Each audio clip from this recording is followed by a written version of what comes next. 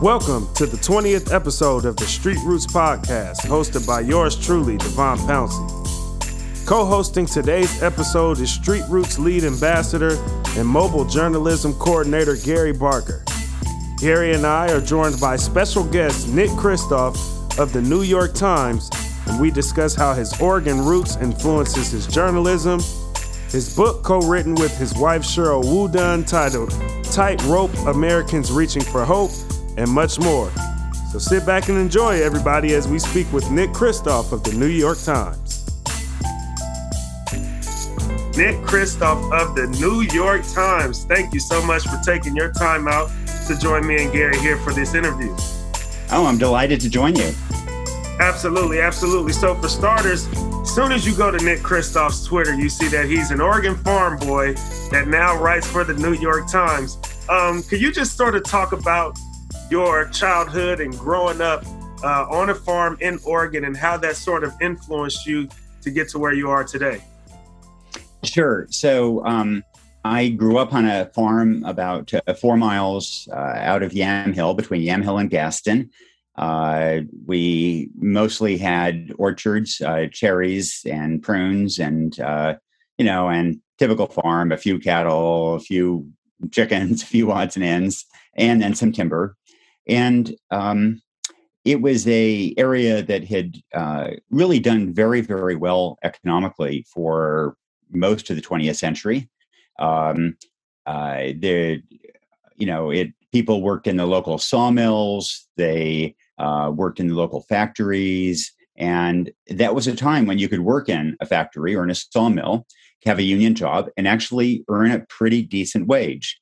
And those jobs just went away. And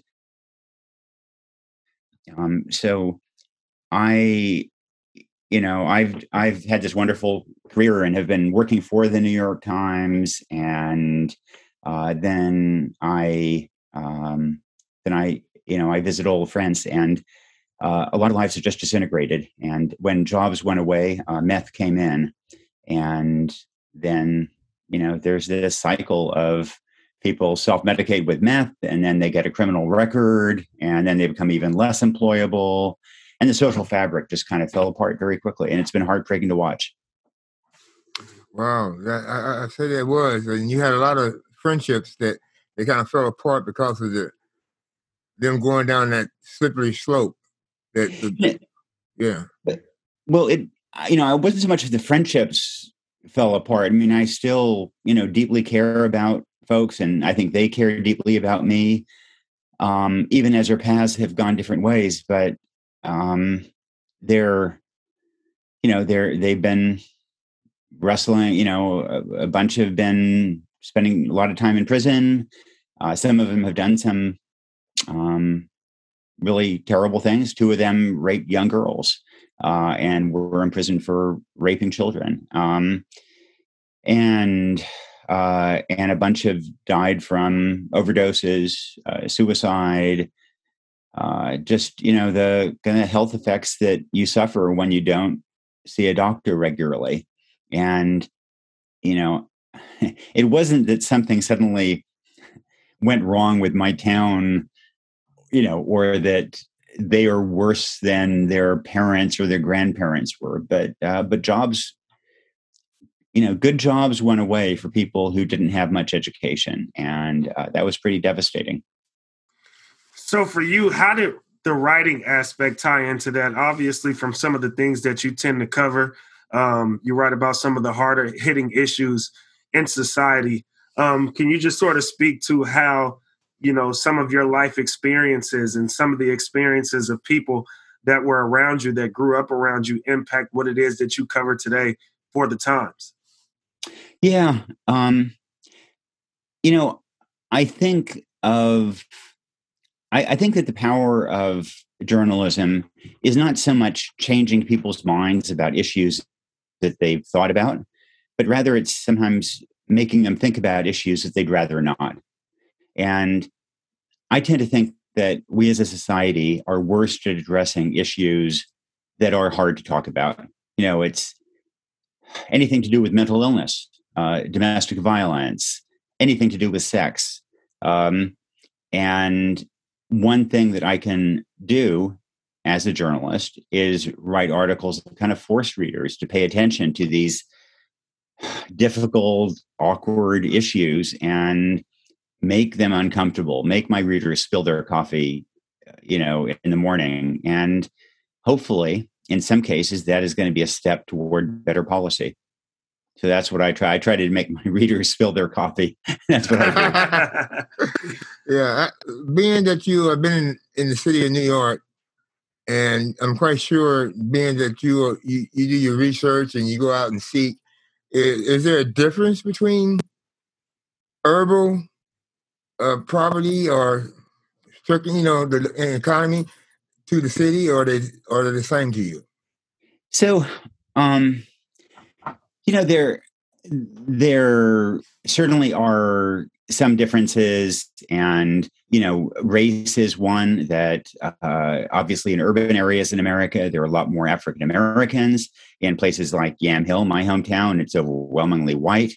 I think that a lot of African American urban neighborhoods went through this cycle about a generation earlier, and essentially, as I see it, jobs were lost, and then that had this devastating effect on communities, and then that came to white rural communities, about 20-25 years later.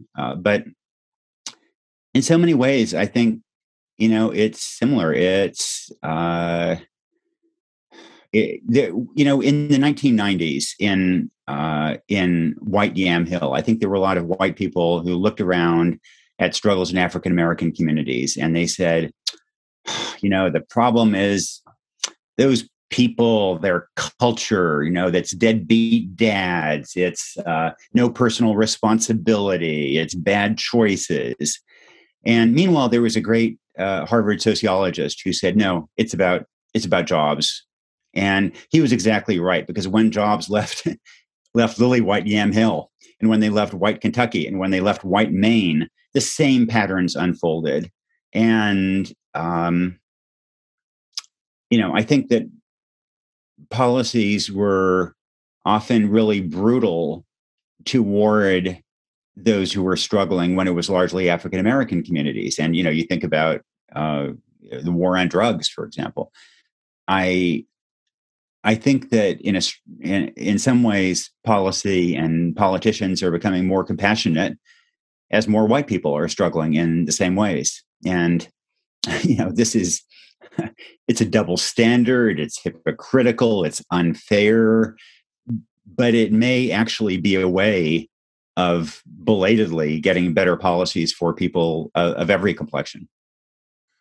Absolutely. Your book, Tight Ropes, Americans Reaching for Hope, that you co-wrote with Cheryl Wudun.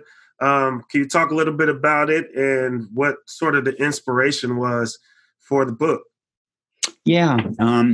So, I was traveling around for the New York Times covering humanitarian crises around the globe, in Yemen and Sudan and Bangladesh and so on. And then, I come back to Yam Hill and I saw a humanitarian crisis unfolding there. And,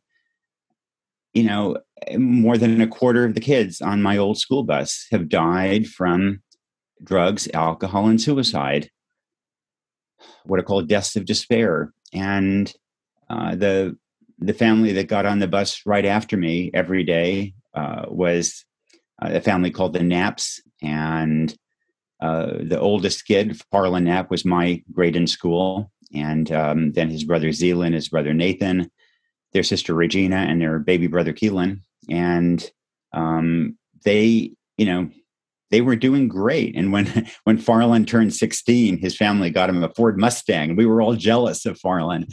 And then none of the five Knapp kids graduated from high school. Their lives just imploded. Farland lost his job. He self-medicated with meth and heroin and alcohol, and he died of liver disease as a result. His brother Zealand died in a house fire when he was passed out drunk. His brother Nathan blew himself up cooking meth.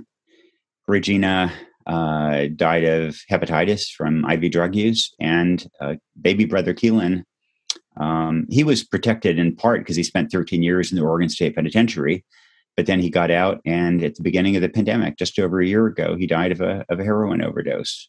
And 5 kids who at one point kind of symbolized hypermobility, just gone. And so we wanted to write Tightrope to underscore just how many Americans have been left behind, to put a human face on some of them, and to explain, that this is not inevitable, that we can have better policies. And this, in some ways it is about bad choices, and it's partly about bad choices on the part of Farland, and he shouldn't have cooked meth. But it's also bad choices about us as a society, about our policy on drugs, lock people up rather than provide treatment, about policies on jobs, on minimum wage, on education, and so on. And so we wanted to use Tightrope as a way of encouraging people to, for American society to make better choices. Oh, that sounds great. I'm just curious. I want to let you have an opportunity to let a secret out of the bag. What are you thinking that your follow-up is going to be? I don't really know. The reporting on Tightrope,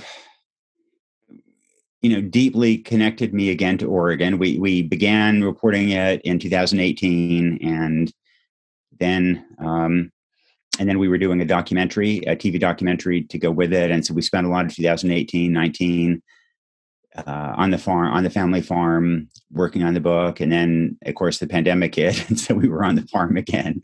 What better place to socially isolate? And, it feels very much like home to me. And it feels like it feels like reporting that can make a difference. And I have a great platform. I'd like to use it to try to highlight some of these inequities in the U.S. and do my little bit to try to make a difference if I can. Absolutely. And lastly here, just for young journalists, obviously you've been writing for quite some time. You write for the New York Times, which is one of the more prominent journalism organizations around. Just kind of what's some words of encouragement or just some advice that you would have for young journalists? I know Gary here is a part of the mobile journalism program at Street Roots. What do you just say for people that are navigating through this industry? So, first I'd say just that it's really important work. And, Gary, one of the problems with issues like homelessness is that people just don't want to face it. They turn away from it, and there isn't a human face on it. They dehumanize people. And I think that journalism is one way of putting human faces on all kinds of issues like this, and making people relate and understand that, what separates me from somebody else is mostly just luck, and that luck can change, and that, those who've been lucky maybe have some moral obligation to help those who've been a little less lucky, and certainly not to point fingers and cast blame and, adopt punitive policies. And so I think that at the margins, journalism can humanize some of these problems and lead to better policies.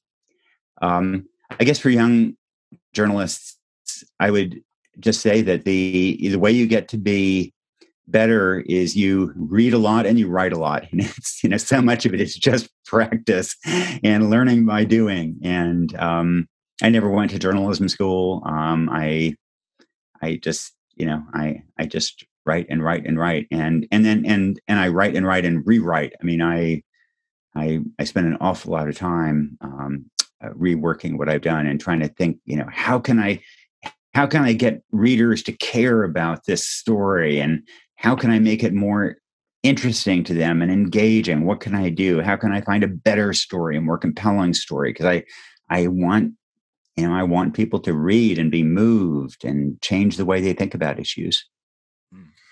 Absolutely. Well, Gary, you got anything else? No, I'm just I'm amazed with all the information that I can receive, and I want to thank you for sharing your time and your wisdom and your hope with us, and thank you for bringing Raven Drake and when you was doing the pandemic, and we really appreciate that here at Street Roots, and so we want to keep in touch with you and make sure that you are doing well. And how's it feel to be writing with your wife? And that's the co-author. That's mostly a good thing. We edit each other, and people sometimes ask, how can you write a book with your wife and stay married? That's what I'm wondering. But if you but we have 3 kids, and if you can raise kids together and stay married, then a book is a piece of cake. Yeah, all right, for sure. And so it's all worked out. And thanks for what you do, truly. Thank you. Appreciate you. Well, again, thank you so much for joining us here on the Street Roots podcast. And don't be surprised if one day we reach out again. I look forward to that. All right. Appreciate you. Have a Take good care. one. Take care. Bye-bye.